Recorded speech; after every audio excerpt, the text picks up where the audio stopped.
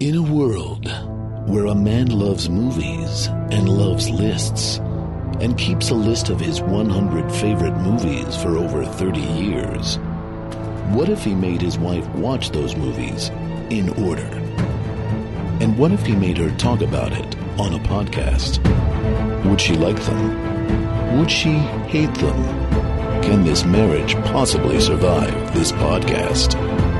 Find out what will happen in a world called Craig's List. 1, 2, Craigslist coming for you. 3, 4, Carla, bolt the door. 5, 6, gonna talk about flicks.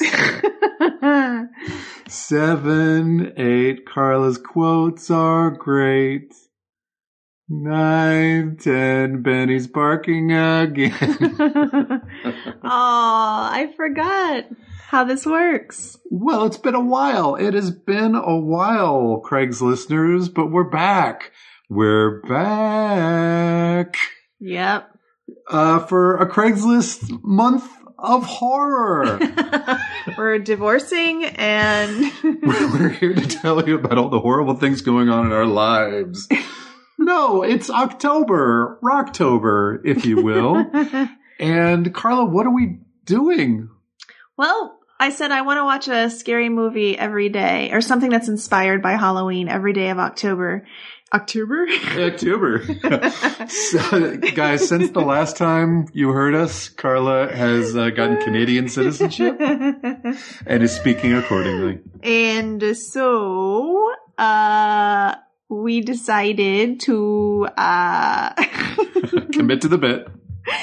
to watch a new movie every day, but we don't know if we'll really do it, but we're going to try. That doesn't sound like us. I mean, this is the same couple who, toward the end of the list, we were averaging about one movie every 2 months. Well, yes, but that's because they were real serious movies. But now you think we can do 31 movies in 31 days. I love something that can be achieved in a month. Is Okay. all I'm saying. All right. I love a goal that's going to be either done or not done in 31 days. You've been more gung-ho about this than me, and It's true. I've been impressed with how organized you've been on this. We were like getting together some plans about this. I mean, I still undertaking. didn't do any research. No, that's all on me. That's all but- on you. But yeah, I'm excited. Like, we need some excitement in our lives. Quarantine has been a long journey. How long To do you nowhere. think? How long do you think the last episode of Craigslist was ago? I was really just thinking about this today. Maybe a year ago. That must be very wrong if you're It's so wrong. laughing that hard. It's so wrong. I mean, it was about 6 months ago. Really? Yeah. We were in quarantine? I was convinced that we had put out that final episode, the Schindler's List episode, my number one movie of all time, that we had recorded that before the virus and the pandemic and everything. But no, we put it out in April. So I don't even recall what we talked about. I mean, we must have addressed that it was the pandemic, because the second to last episode was The Godfather with Kevin Pollak. We went over to his house to record that's right. that. Yeah. Was it the virus starting to rear its ugly head around the world then? It must have been. Yeah, no. Well, we had dinner with him. Shortly thereafter, right? Yeah, and it was like the weekend before everything got shut down. Yeah. So that makes sense. We might have like recorded it like 1 or 2 weeks into quarantine. I don't know. Schindler's List? Yeah, I just don't remember talking about it. Yeah, I think we were like 3 or 4 weeks in at that point. Yeah. Here's the thing. We could easily go back and listen. We could. It exists. It's out there on the internet. I'm just trying. I really thought it was a year ago. I mean, when you say that, it feels that long ago. Yeah. Because the world has changed in that time. Significantly. But when you said that we did that with Kevin Pollak, the second to last one, I was like, oh yeah, that was this year. Yeah.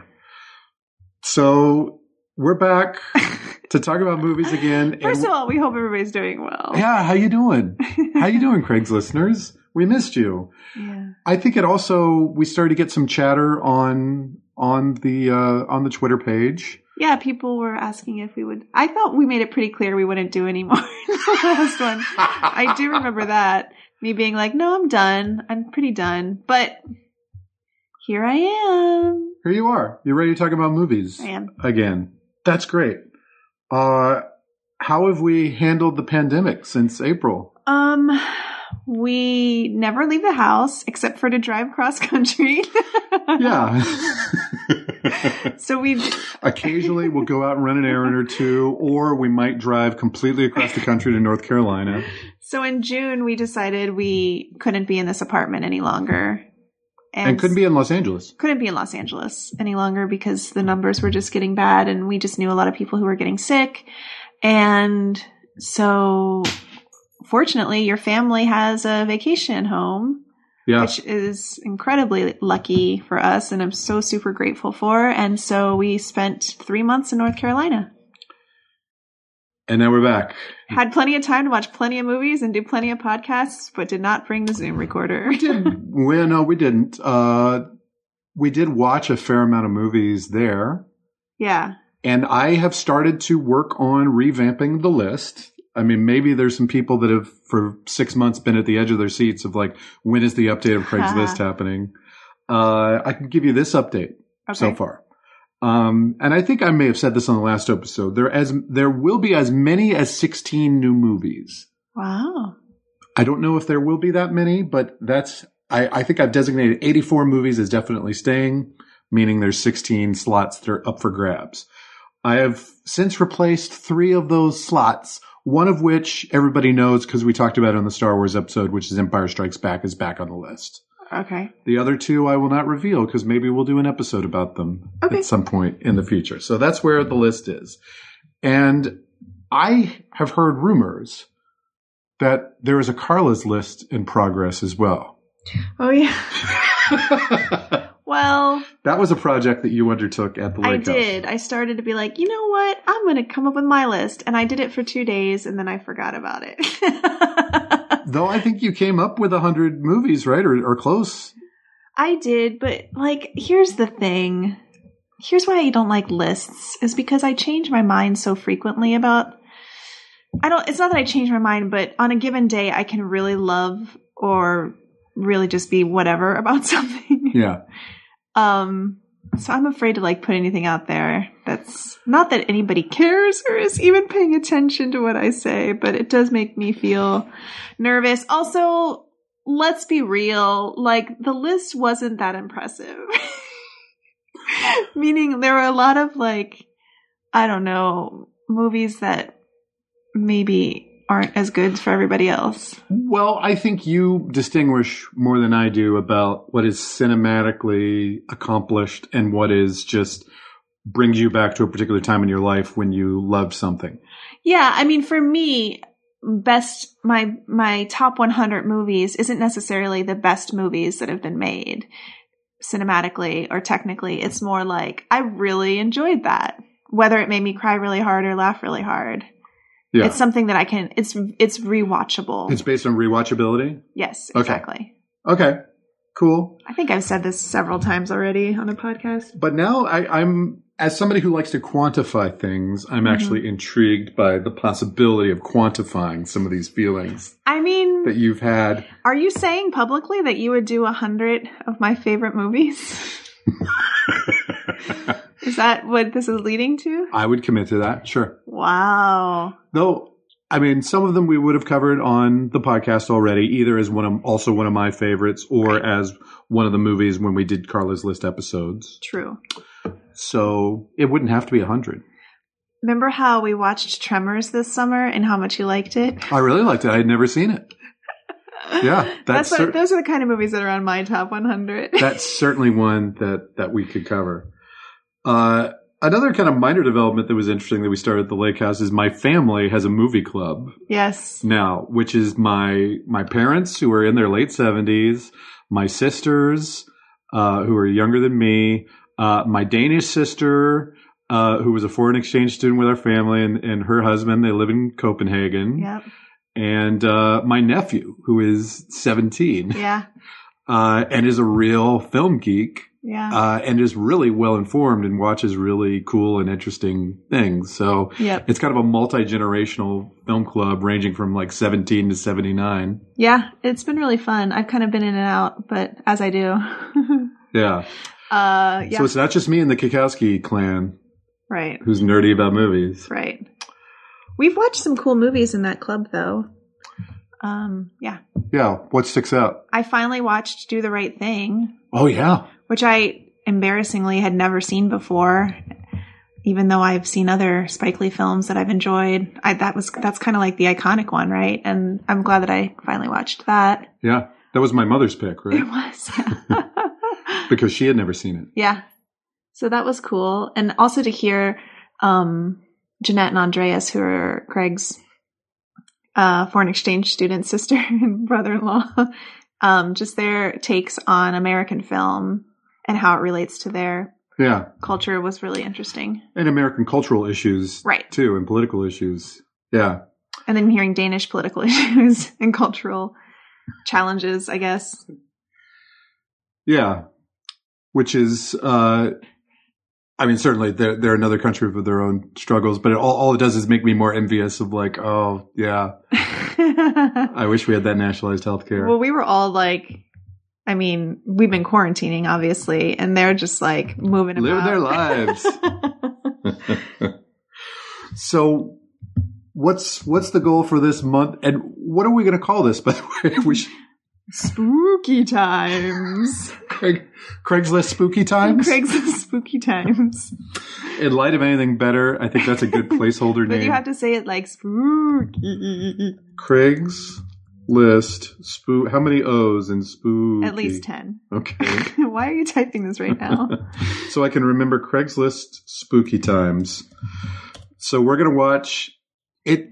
You made clear it's not necessarily horror if it's Halloween themed. It's exactly. Good enough. Yeah. If it's got some sort of, like I want to talk about monster movies and zombie movies and horror movies, but like we don't want to do sci-fi movies this month. Like that's not part of Spooky Times. Yeah.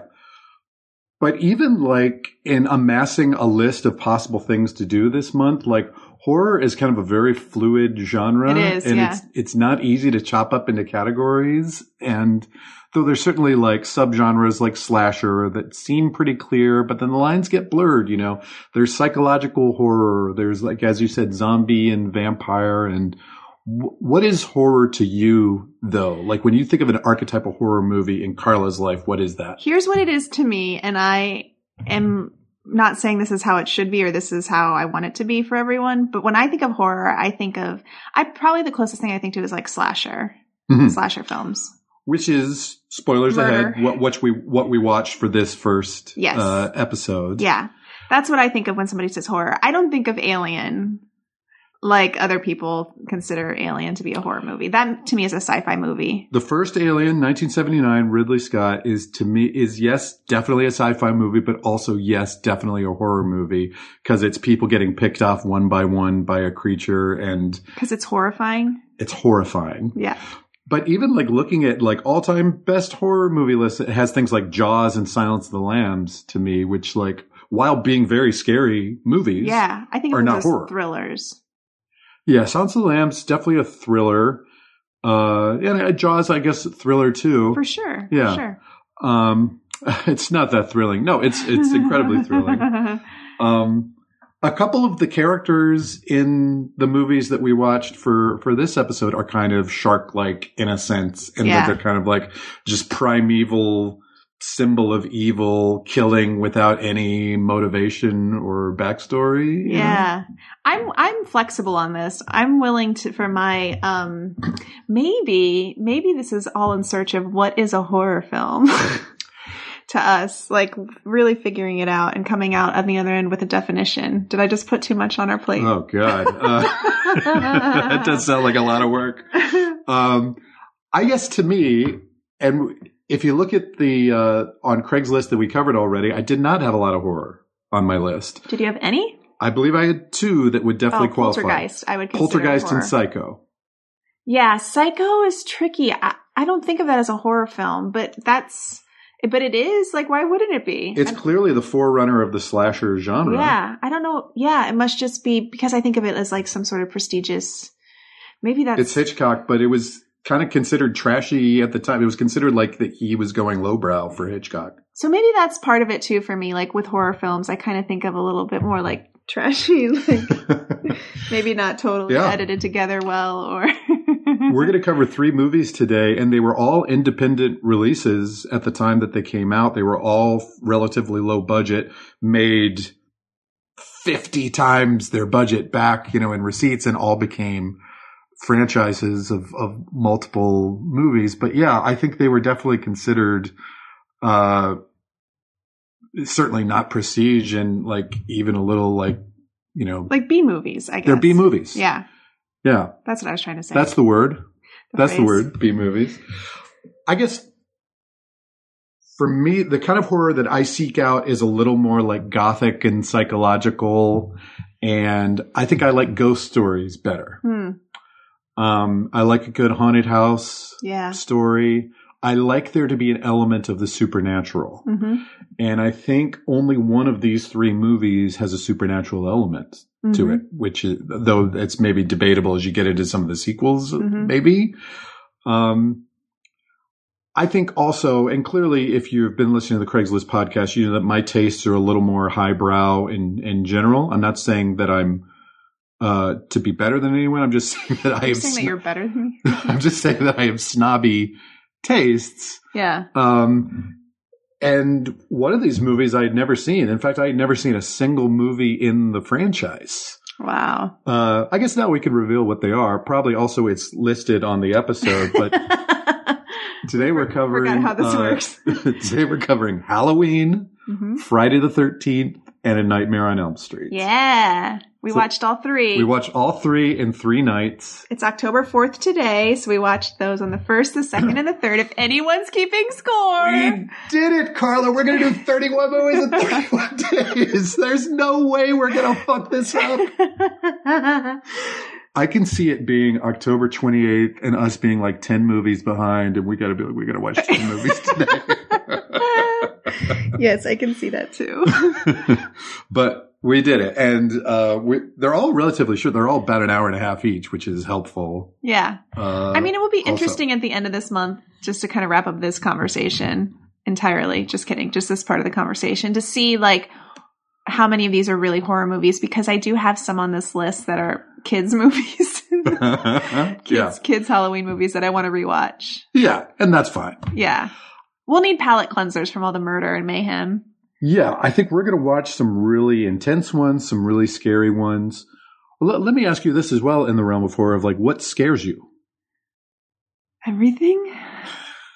Death? Well, I feel like, and this is true with like non-horror movies as well, is you have a hard time watching movies that really make you have to think about the most awful things in life. Yeah. And there are some, especially I think modern horror movies that, especially if they're doing some sort of social commentary or satire, or also now with like Halloween is 42 years old at this time. So everything that's built on that legacy, like you've got to top the scares, you got to top the gore, things just get grosser and grosser. And, there's more leeway of what you can depict now. Yeah. Probably. So like how much gore do you like? You prefer it to be cartoonish, Right. And I think I do. Like when I think of a horror film, I think of like a popcorn film that I can be scared by, but also laugh at because it's so ridiculous. Yeah. That's what I'm thinking. So that's why probably slasher films are what I'm thinking of. And they're best shared with other people. Right. Right. I think so. I mean, that's how, just to give a little bit of history, when I was a kid, horror was my favorite genre. It really was. That's really surprising to me. It's surprising to me too, because that is not the truth of me as an adult at all.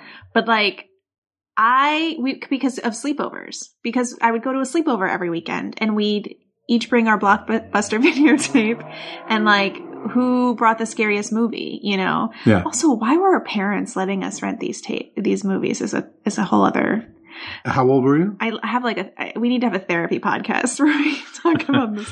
Hasn't this been that the entire time? With the first time that I saw, do we want to get into this part now? Sure. Okay. The first time that I saw, well, let's talk about Nightmare on Elm Street first, I guess. That's the first one we watched. Yeah. So the first time I saw Nightmare on Elm Street, I think I was 8 years old. I was really trying to remember. That's like 4th grade, right? 3rd grade.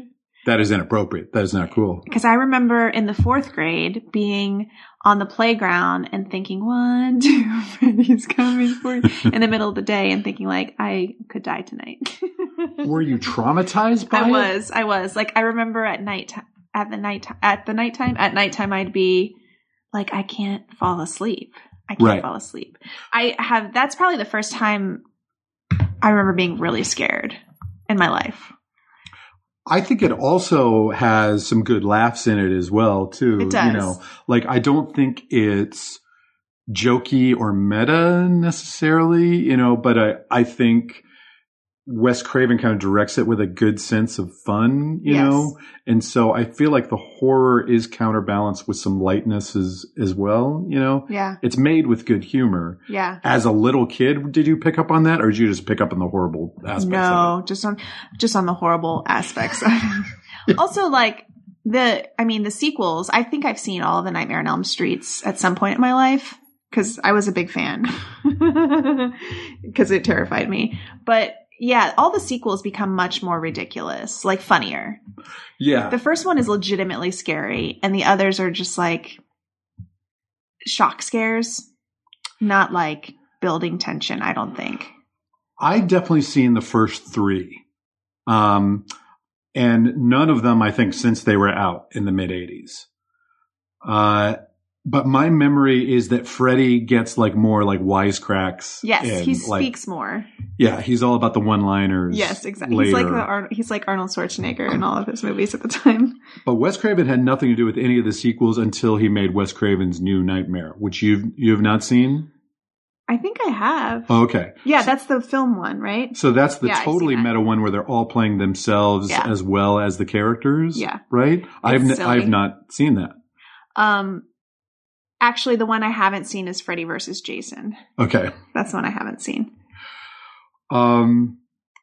Yeah, I think I saw this on VHS. Mm-hmm. The movie came out in 84. I probably saw it with my friend Toby in 1985, in a sleepover situation. I remember thinking it was really good and scary, but then just never revisited it. I think I've seen 2 more than any other, because when it came out, my friends worked as ushers at a movie theater, and they could get me in for free. So I think I saw 2 like 3 or 4 times there. And I think I remember seeing 3 on home video, but then I've never sought them out since then.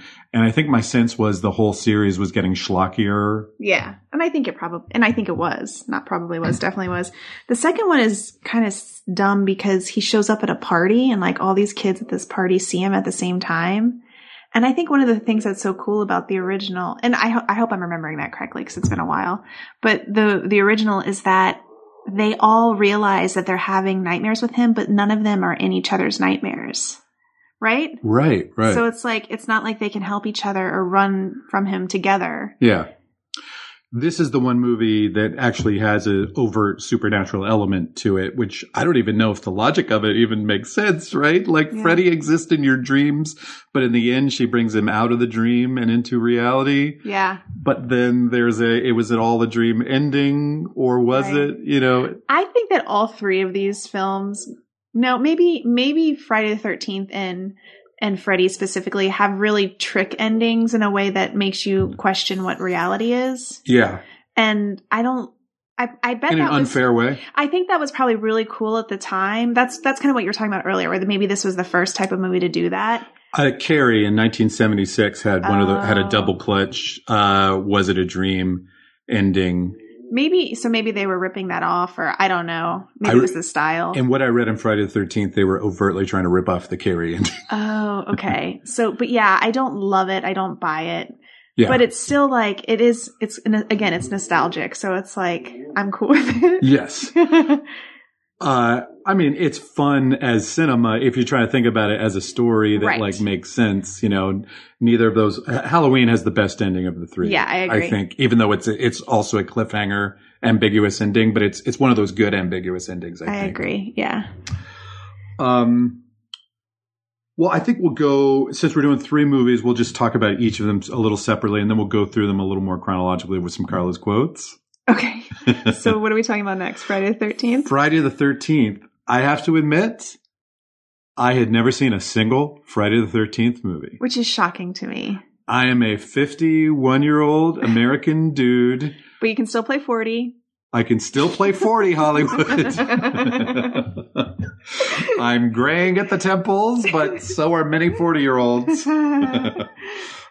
Yes, I want that to be clear for the many casting people that listen to this podcast. Yeah, I lived through the entire 1980s and had never seen a Friday the 13th. Maybe over at somebody's house, at a party, maybe one of them was on in the background, but also like I am a pop culture sponge, so I feel like I know a fair amount about it. Yeah. But had actually never sat down and watched one of the movies from beginning to end. And we are spoiling the shit out of all of these movies, by the way. I don't feel bad. They're really old. Yes. Friday the 13th, the first movie is not very good. That was my opinion of it. Yeah.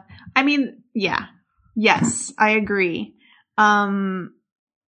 I think same situation. Like I saw Friday the 13th at a sleepover when I was like 8 or 9 or 10. Yeah. But I don't even know that I saw the Friday, because I've seen a lot of the Friday the 13th as well. I don't even know that I saw them in order necessarily. So I do remember like maybe when I was in high school, like going back and watching the first one and realizing like, oh, he's not even really in. Jason isn't really even in the first one. Well, here's what everybody knows about Friday the 13th, right? There's a killer named Jason. He wears a hockey mask and he has a machete. Yes, exactly. Right? Yeah. That's what everybody knows. Jason is not the killer in Friday the 13th. Right. 1. He's maybe not alive, though maybe he is. It's not totally clear. It's not totally clear. We never see him. Right. He certainly does not have a hockey mask. We see him when he jumps into the boat at the end. Yes. What is that? And apparently the hockey mask is not acquired until Friday the 13th Part 3. Yeah. Yeah. And I think, again, because I know stuff in pop culture, I think I had heard about the twist ending of Friday the 13th before, which, spoilers, it's his mom. Which is really cool, though. I mean, if you didn't know that, I can see why that would have made this successful. Yeah, I think part of my problem with it is it's the first time we see the characters the last 15 minutes. Had she been a presence throughout the movie, and then is revealed to actually have been the killer, like that would have been a lot more satisfying as a twist. But it's like, it's a real like Deus Ex Machina ending of like this random character comes in and also happens to be the killer. And there's this elaborate backstory that we aren't even teased about that much. We haven't been filled in. Right. She's the one who tells us about the backstory. So I just think script wise, it's not very well presented. Yeah. Yeah, I'm not going to argue with you. On the rewatch, I did not think it was well executed in the way that I had remembered it being. Though, to be fair to the movie, I think something happened. We joined AMC Plus for the week, free trial, which I'll probably forget to cancel and we'll end up paying for it. But, the good thing is all the streaming channels like have hella Halloween movies all month, you know, which is great. So a lot of the things we wanted to watch were on AMC. I think what they uploaded was their TV edit, because did you notice that there were ad breaks? I did notice that. There were ad breaks throughout. I mean, we didn't actually have to watch ads, but they were awkward cuts. Yeah. And I also felt like the kills were abbreviated, right? That's totally possible. Yeah. So I may not have seen the full, because it did not feel like they were that gory. And also it felt like they were cutting away from the kills pretty quickly. I wish you would have said this before. We could have looked at it for it. Well, I did kind of like investigate like the running length and everything. And it looked like the version we watched was about 2 minutes shorter than what it should be. So I bet you're right. Yeah. I think we watched a version with a little bit cut out. Now, that does not excuse the shitty acting. Right. Or shitty script, But, you know, the one thing that you kind of want to get at it is like, do people get killed real good in it? You know? Yeah, they do. And I feel like not in the version that I saw. So I think also, like when it's revealed that it's the mom and she can like barely fight the teenage girl. You're just like, how did she pick up these bodies and throw them through a window? And like, I don't know. There's just a lot of questions. Like when you see Michael Myers, you're like, yes, this is a monster who can do anything physically. Yeah. And that's not to say that a woman couldn't. Everybody back off. I'm just saying that, like, at least pretend like she's been, you know, working out. Yeah. I did enjoy the performance of Betsy Palmer as Mrs. Voorhees. Like I thought she was good. Kill her, mommy. Kill her, mommy. Kill her. Here's something I learned, which is Jason's theme. Ma, ma, ma. The composer thought of it as Jason trying to say kill, kill, kill, mom, mom, mom. Oh, I knew it was kill, kill, kill, but I didn't know that it was mom, mom, mom. Or mother, mother, mother. Interesting. So that's where it comes from. It's because it sounds like kill. Yeah. And that's probably the most iconic thing that's in the first Friday the 13th, right? Yeah. That they kept for later. That's still pretty and the good. lake. I mean, the boy coming out of the lake is really iconic. Yeah.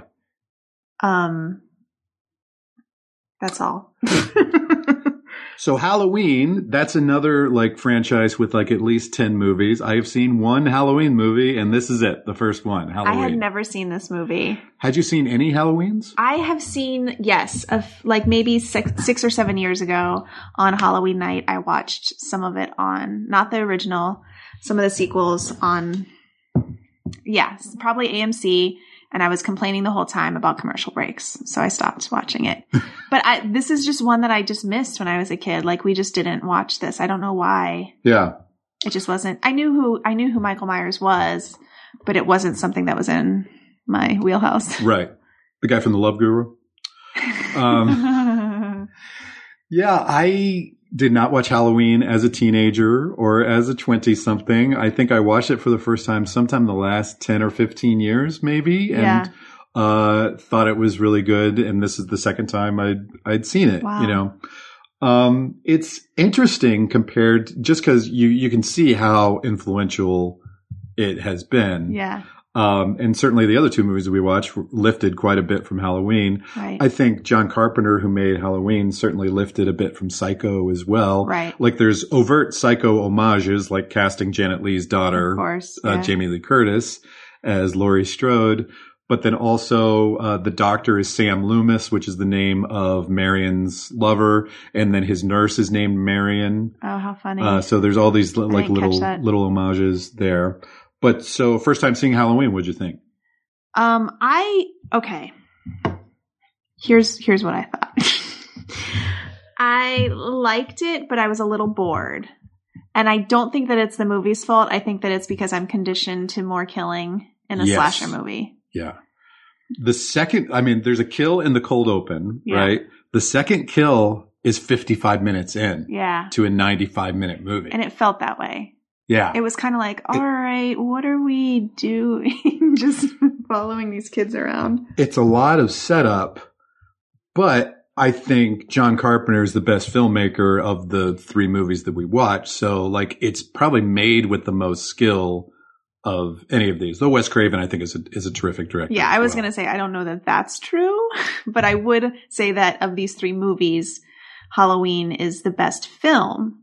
I would say of these three movies, the most enjoyable, rewatchable film for me is Nightmare on Elm Street. I agree with that. You do? As well. Yeah. I just think That's amazing. Halloween is an important movie to watch in the genetic chain of movies. Yes, I can see that. Yeah. And honestly, like, I mean, I've already forgotten her. Nancy is in Nightmare on Elm Street, right? Yeah.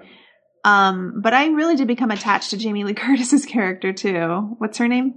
Laurie. Yeah. And I thought she was really great. So when I say that I was bored, I don't know that I was necessarily bored. I was just like, there could be maybe a little more action here. Interesting that each of the movies has one young star who went on to become super famous and then not a lot of other people who had major careers after that. So you have Johnny Depp in Nightmare on Elm Street. You have Jamie Lee Curtis in Halloween. You have Kevin Bacon in Friday the 13th. That's a dead link in the Kevin Bacon game, though. The thing with Friday the 13th, though, is that maybe out of all three films, it feels the most like late 70s, early 80s. I mean, they all do to a certain extent, but like that aesthetic is, like hip huggers and crop shirts on the girl and like longer hair with the boys. And I don't know. So there's something really fun about the aesthetic to Friday the 13th that I don't think you get necessarily in the other ones. I mean, it took the Halloween setup and like honed it and took it further. I mean, certainly a sleepaway camp is a great setting for a horror movie. Yeah. Right? Yeah. The isolation, the lake, the cabins, the darkness. Also, it's something that kids know and have experienced.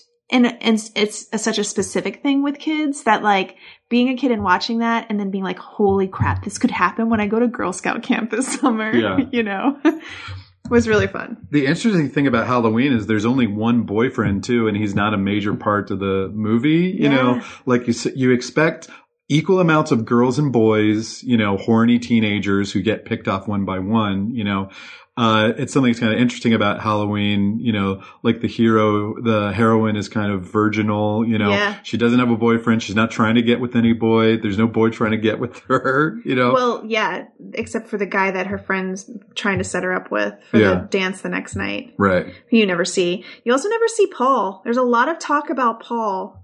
I think that's John Carpenter's voice, by the way, over really? the phone. Yeah. Annie's boyfriend. You never see him and you're like, oh man, poor Paul. It's not a good night for Paul. I mean, it could be worse. He could be there, I guess. So Halloween is certainly made at a different pace than we're accustomed to slasher or horror movies being made now. That being said, last 15 minutes? Incredible. Yeah. And like truly impressive I mean, again, like you're better at talking about this technical stuff, I suppose, but like the camera setups were really interesting. The way that Michael would emerge like in the background of a shot. Yeah. Was really terrifying. Yes. Of the three villains, and certainly like this version of Friday the 13th doesn't give Jason, his full power. Yeah. Michael Myers is the scariest to me. I don't know. Freddy Krueger is scarier to you? Well, knowing that Michael Myers like just keeps getting up even after he gets shot, I guess, I don't know. Freddy Krueger's face is pretty terrifying. Yeah. I mean, Michael Myers is too, but he's wearing a mask. Yeah. I don't know. Also, everybody's got to sleep. Well, I mean, that is a killer, pun intended, central hook to Nightmare on Elm Street, which is the old, like, if you die in your dreams, do you die in your sleep? Yeah. Thing. Do you die in real life? That was something I wanted to say, which is on paper, just the premise or the pitch of Nightmare on Elm Street is so intriguing, I think. Yes, it's a great premise. And it's like something as an adult I can still relate to, whereas the other two, like Halloween is like you're babysitting. It's like that old scare of like you're in charge. You're the person in charge. Can you protect the kids? Yeah. Like I don't have kids, so whatever. I don't think about that. And I don't go to camp anymore. But like I go to sleep every night and I still get scared and have nightmares. That's a good point. Is it? Well, I'm a sucker for dream logic movies too. It's something that I like a lot. And I think like getting stuck in the stairs, trying to go up and so everything, good. like all those little details. Getting pulled through the tub. Yes. Yeah. I mean, yeah, that scene where she's in the tub and his hand, his, what are they called? Knives come up. Yeah. Finger knives. His finger knives come up through her legs. It's just like, what is happening? This is terrifying. Or the Freddy peeking through the spandex in the ceiling. Yes. That's an incredible shot. Yeah. Well, let's go chronologically through all three movies with a segment that we like to call Carla's Quotes. She's feeling her oats and Greg's taking notes. Whatever they are, it's Carla's Quotes. One thing I also liked about Nightmare on Elm Street is they get to the goods right away. Yeah. Like in terms of like And also Friday the 13th has a lot of setup, It does. and Halloween, as you said, like a lot of setup, though. I mean, the first hour, there is a lot of like, oh, there's Michael in the background. Yeah, Nobody exactly. sees him. There's some good stuff Right. there. But Nightmare on Elm Street opening sequence, you see Freddy. Yeah. You don't see him fully, but of like, he's in there, Yeah. and it kind of like, it gets to the premise right away. And then right after that, you've got the chanting little kids. So Yeah. in terms of, delivering the goods in a modern way, Nightmare on Elm Street does it better than the other two. Yeah, and the other two do both open with killings, but it's just you don't really understand who's killing them Yeah. or what's going on. So in Nightmare, you said, this is scary. They get funnier, but this is scary. And then in that opening scene with Freddy, you said, I don't think he says anything in this one. If he says anything, and then he said something at that moment, and you said, it's what he just said.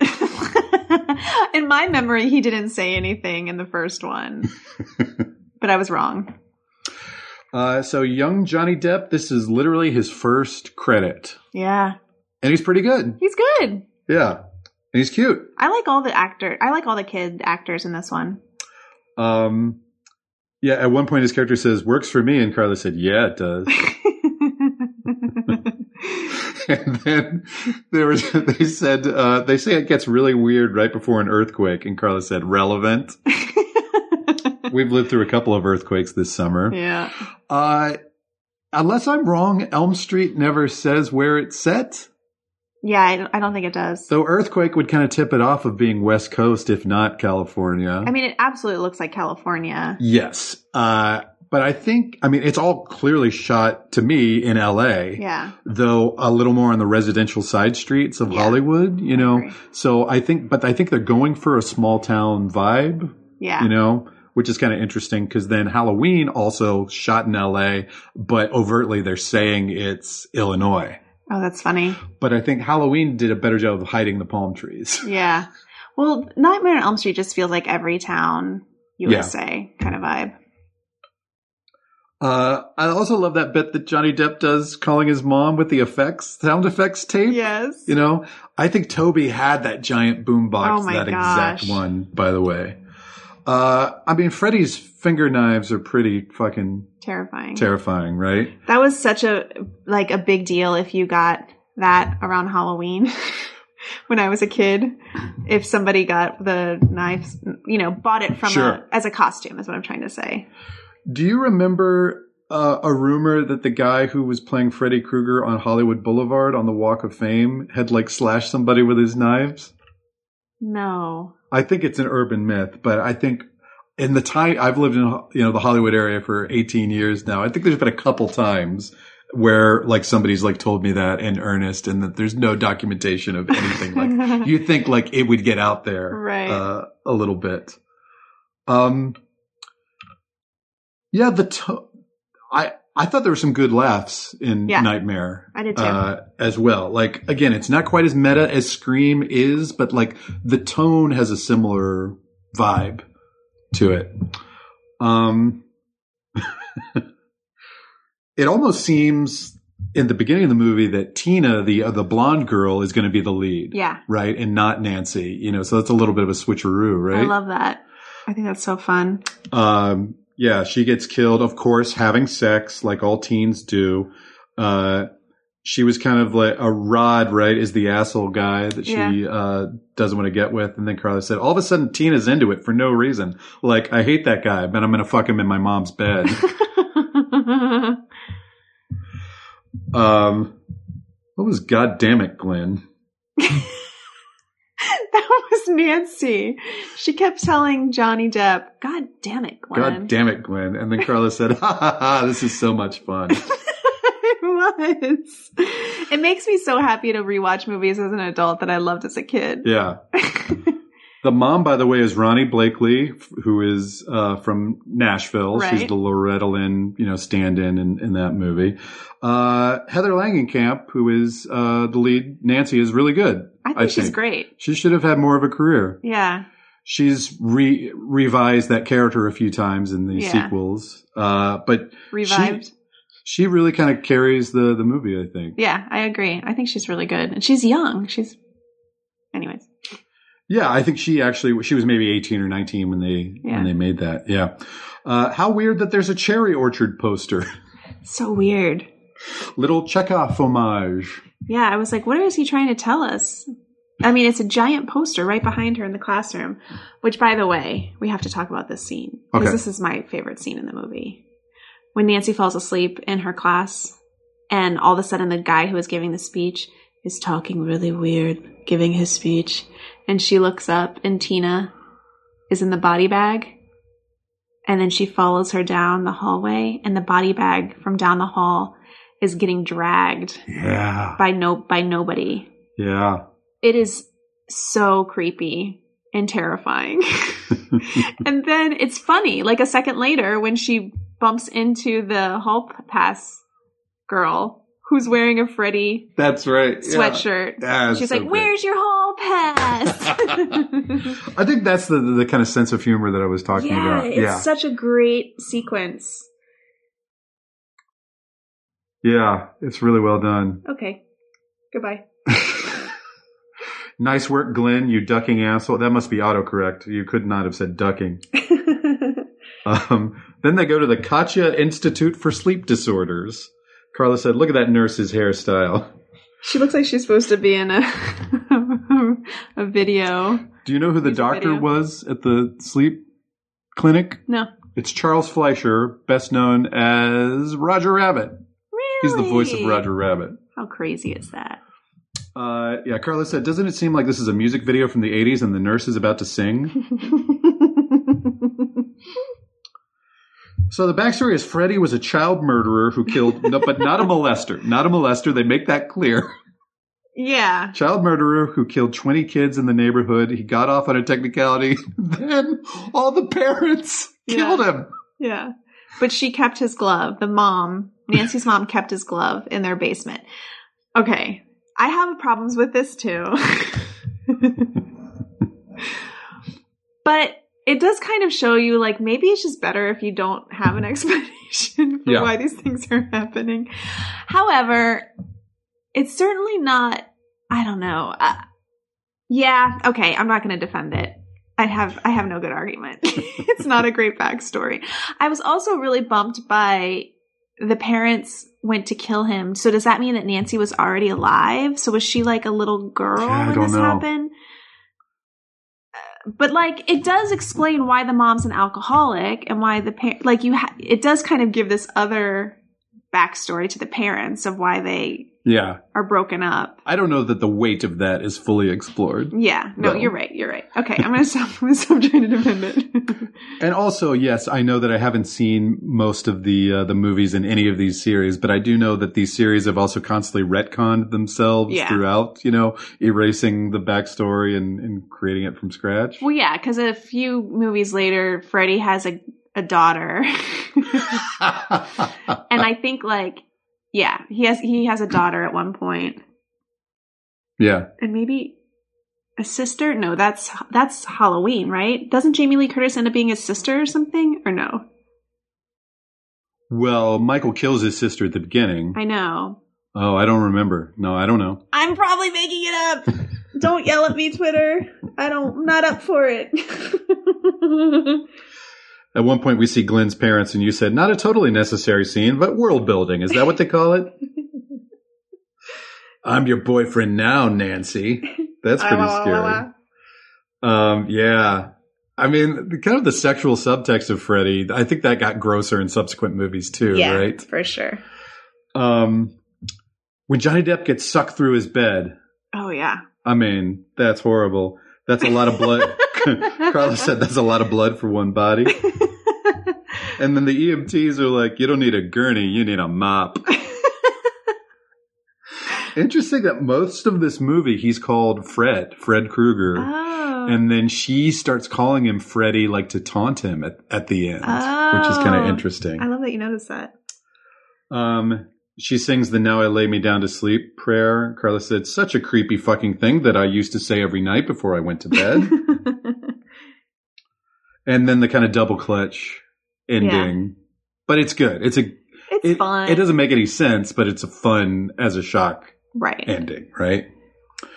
So Friday the 13th, directed by Sean S. Cunningham. not on the same level as Wes Craven. And Oh, poor Sean. No need to go after Sean, Craig. He didn't ask to get compared to these other two films.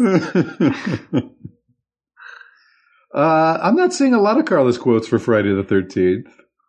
I did fall asleep at one point. It was kind of boring for a few minutes, and then I woke up.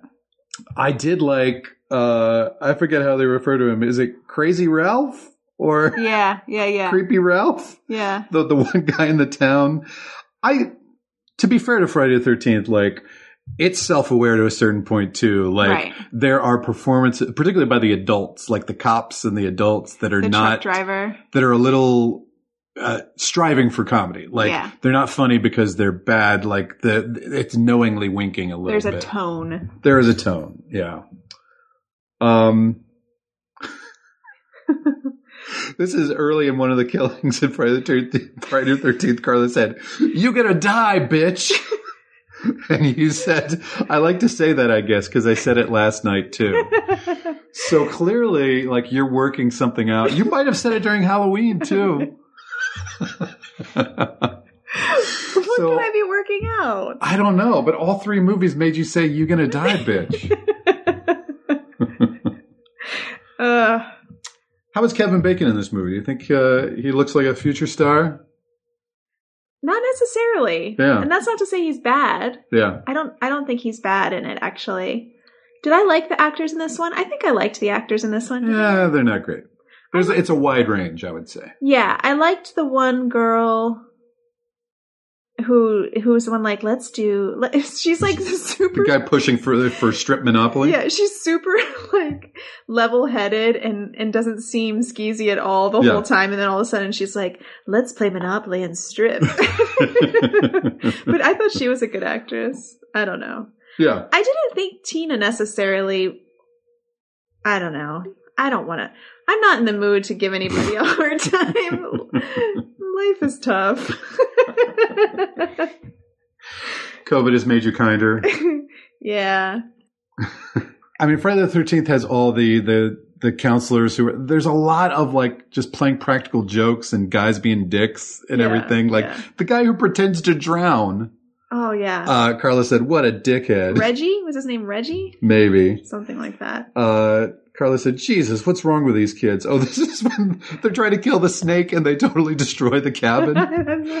And then they do cut a snake in half with a machete. And Carla said, "Well, that's real." That was totally real. It looks real. This was 1980, right? When people didn't care if animals got hurt on set. People are chopping up snakes left and right back in the 80s. No, but I'm being serious. Like, were there No, rules? I mean, the ASPCA should have been monitoring even back then, but I think because it's an indie, they could get away with it, maybe. Ugh, it's clear. Certainly not on a studio movie. This snake in the middle of this shot. I mean, if it's fake, it's damn good. Now, how fucked up is it that I'm really upset about a snake, but I'm like, "You're gonna die, bitch." That's not cool. I do like the cop who shows up and he's like, "You kids with the grass, the hash, the weed." It was so weird. I loved that scene. And Kevin Bacon's just trying to like check out his motorcycle. Yeah. And Carla said, "You'd love to play that part." Yes, that's your part in this movie. Who would I play? Jason's mom. Absolutely. At one point, one of the characters says, "What's next?" And Carla said, "That's now how I feel every day, lady."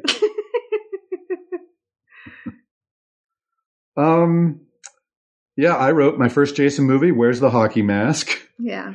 This movie made 78 times its budget. I mean, like, it's no wonder. Holy. Yeah. And this is probably going to be a common theme of many of these horror movies that we cover of like, that's why it's still so, big as a genre, is you can make them for little and they make back exponentially more. Mrs. Voorhees is chasing around the final girl. Carla said, "How are there no knives there?" Yeah, she's like in the kitchen and she's not even looking for a knife. Pretty good decapitation though. Yeah. We saw that. Yeah. That was not cut out. Right. And then kind of the double fake ending, like she's out on the lake in the canoe. But then Jason or his ghost or a sea creature or something pops out of the lake. Yeah. And then she wakes up in the hospital. But did that really happen or not? Mm-hmm. We don't know. All right. Halloween. Phew. Halloween. Creepy Pumpkin in the credits. Yeah. Pretty great. John Carpenter, by the way, does the scores for all of his movies. Oh, cool. Too. I assume a lot of you are familiar with the You Must Remember This podcast that Karina Longworth does. If not, check it out. It's a fantastic podcast on Hollywood history. But she did a series that we both listened to this summer on Polly Platt, who had been Peter Bogdanovich's wife and was just an important figure in movies. Well, there's another important woman, Deborah Hill, who was John Carpenter's girlfriend. She co-wrote this script. She produced all of his movies throughout the 80s. She produced other movies like Clue. And she died young also. She died of cancer when she was 55. But she co-wrote 4 movies with John Carpenter. I would be interested in hearing a podcast on her too, because she's another very influential woman in Hollywood at a time where women were just not allowed to direct. Interesting. So credit to Deborah Hill on Halloween. Love the POV opening through Michael's eyes. Oh, the reason I brought up Deborah Hill, because you pointed out at one point Michael reaches down to pick up something, a toy on the ground, and there's this clown arm, and Carla said, was that a clown hand? And later, when we reveal Michael, because it's Halloween, he's a kid in a clown suit. But that was Deborah Hill's hand that reached in, which is maybe because it's a feminine hand. Maybe that's part of it just looked crazy to me. Yeah.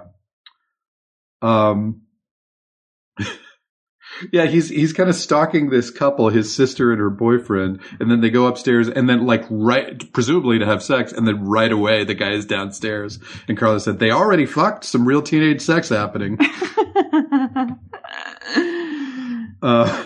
When she's killed, Carla said felt like she was climaxing. It did. It sounded like she was having an orgasm when she was being stabbed. That can't be accidental though, because the confluence of sex and murder is a trope. Right. Right? Throughout these movies. Another guy that got away, though. Good for that guy for running out to get beer. Yeah. And when we see that it's a 6-year-old child, Carla said, Michael, what the fuck's wrong with you, Michael? The one kind of known actor in this movie at the time was Donald Pleasance, who is the doctor, Dr. Loomis. He's good. He is good. He's a good actor. I think so, yeah. Though he has some ridiculous dialogue too, but he has kind of he pulls it off. Yeah, he does. I think, in my opinion. Yeah. And there's a thing with a bar called the Rabbit in Red, right? Or was it a restaurant? I didn't understand that at all. I'm not totally sure. I think that's how he knows it's Michael later, because there's a matchbook from the Rabbit in Red later. But Carla sang, "The Rabbit in Red is dancing with me." Jamie Lee Curtis and her friends, by the way. Jamie Lee Curtis was 19 when she made this, though she looks 40. I thought she looked so much older. And her 2 girlfriends were in their late 20s. I was going to say, they looked so much older. Yeah. And I get it, because you need to be 18 to work a full day, first of all. So to show your boobies. You need to be 18 to A, show your boobies, B, work a full day. C, vote. By the way, guys, get out there and vote. Yes, please. But yeah, you'd think that because Jamie Lee Curtis looks kind of like older than her years, like you'd think they would maybe cast particularly young looking girls around her. So you really buy that they're high school students, but instead they went the other way of casting 2 ladies who were pushing 30. I will tell you that I was kind of on my phone for the beginning of this movie. You were bored. And I mean, this is the first 10 minutes or so, probably 15 minutes. And I legitimately thought that Jamie Lee Curtis was talking to her son. It's just the kid that she babysits. Yeah. Yeah. And I was like, and so then I was like, when they were at school, I was like, okay, so she's in college. But then they started talking about a dance. And I was like, wait, is she high school? In high school? Yeah. But that could be on me. That could be on my attention span. Also, I mean, you just know Jamie Lee Curtis as a mature actress, you know. And she didn't look that different when she was young. I mean, she's beautiful. Yeah. But she just looks more mature. Yeah. Theme song, pretty iconic. Yeah. How does it go again? Dee, dee, dee, dee, dee, dee, dee. That's a Twilight Zone. How does it go? Well, now you put me in my head. Well, it's kind of like on the piano, right? No, that's not right. It can't be sung. That's the brilliance about the Halloween theme song is that it can't be sung. No, it can. Hold on. Right. No, that's Psycho. But it's so iconic. When you hear it, you're like, that's Michael Myers. Yes. For sure. Are you playing it right now? Yes, I'll play it. Will we get in trouble? I can play up to 15 seconds of it. Okay. Dustin Johnson delivers because he sees. Okay, this is an ad. This is a golf ad. What the fuck is that? I just want to hear the song. I know what it is. I just can't see. Yeah, everybody knows what it is. There it is.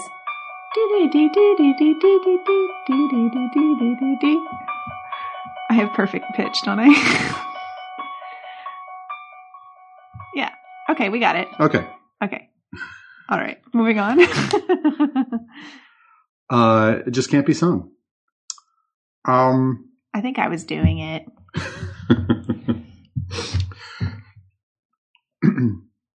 Lindsay, by the way, is one of the kids who's her friend is babysitting. She grew up, that actress, to be a Real Housewife.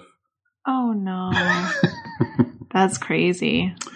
And she's watching Howard Hawks' The Thing is the TV movie. And, of course, John Carpenter would direct the remake of The Thing just 4 years later. Oh, I didn't know that. But this is Carla about, I forget the name of the character who dies babysitting Lindsay. Annie. But Carla said, Annie.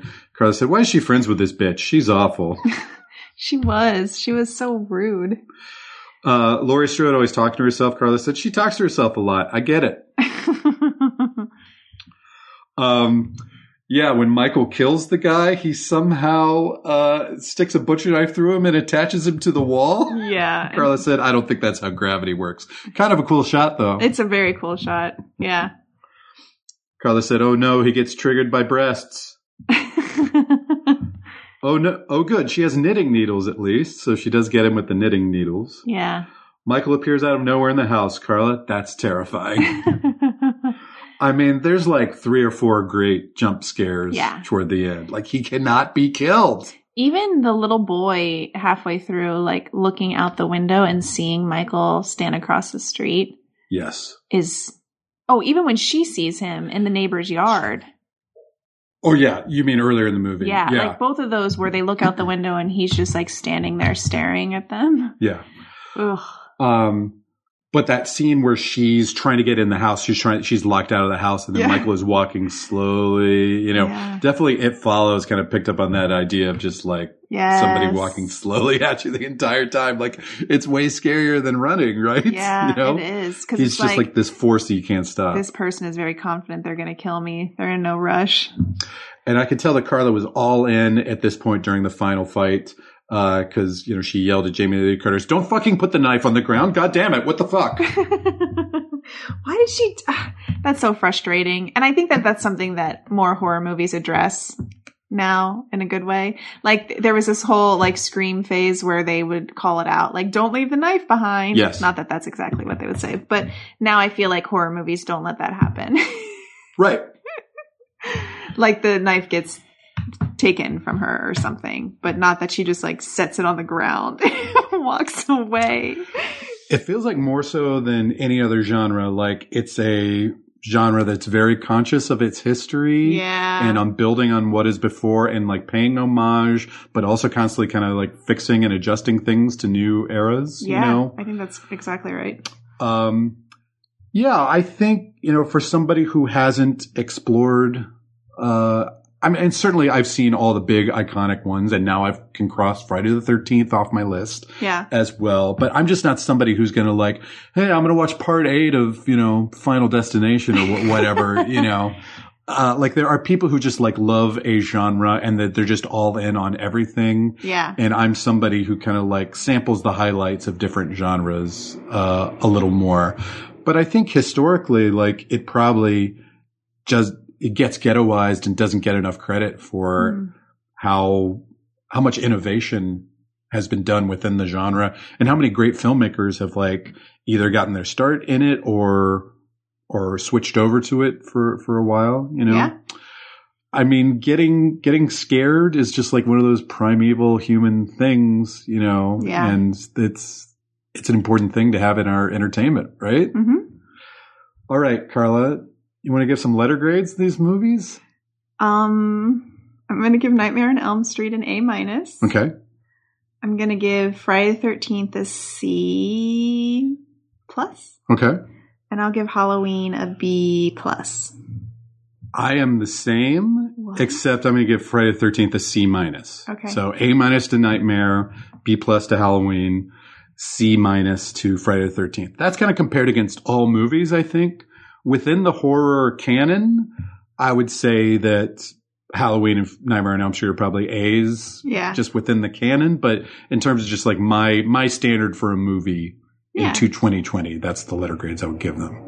That's awesome. You want to do a little khaki theater? Sure. Okay.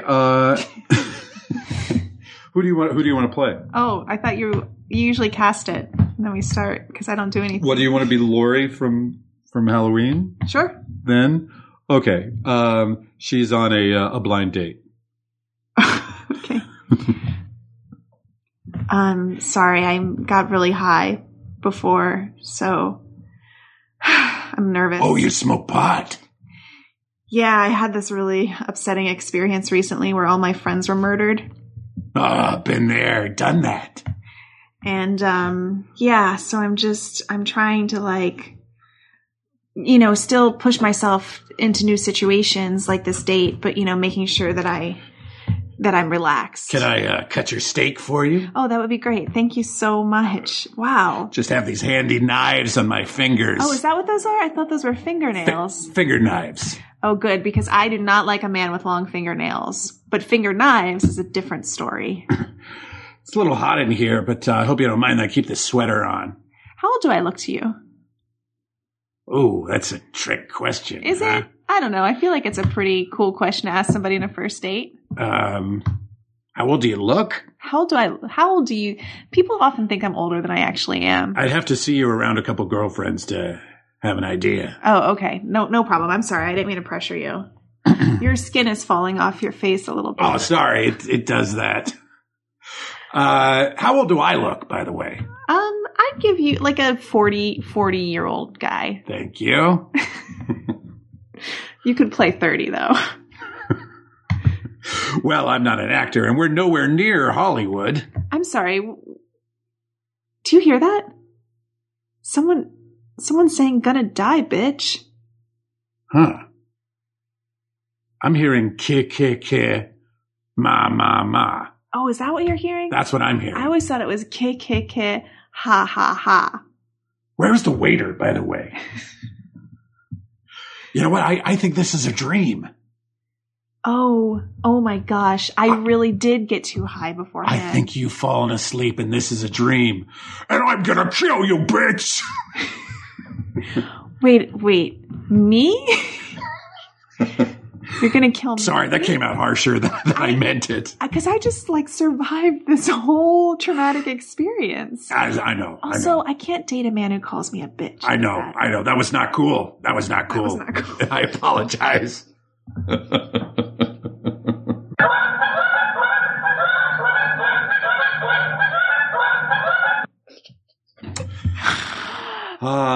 And the peaceful sound of a flock of birds.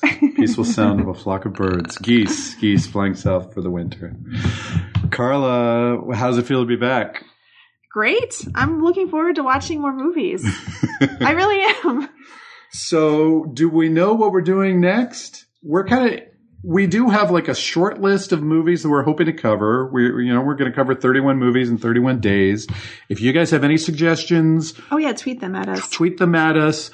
Probably they're things that we've thought of already, though I think what do you want to hear us do is my question. And if it's something already on our list, it might reinforce something that we were unsure about, or if it's something we hadn't heard of at all, then please bring it to our attention. Yeah, so we're going to be covering this next round is going to be found footage films. Yes. We haven't picked the 3 yet, though I'm sure Blair Witch will probably be one of those 3. Yeah, probably. Yeah, so we'll be covering found footage horror movies And next. then we're going to be doing, what were some others? Like ghost movies, vampire movies, zombie movies. And we are like, covering a wide range, hopefully, of different types of filmmakers and Yeah. And we're going to do some like the prestige horror movies like Exorcist and Shining and stuff like that too. Right. So hopefully, the goal is by the end to have like a nice variety of super scary movies or maybe like funny, scary movies. And yeah. So if you have any opinions about that, please let us know on Craigslist PCast on Twitter. Carla, this was fun. It's good to be back. Yeah. And this was all a dream. The list is an absolute good. The list is life.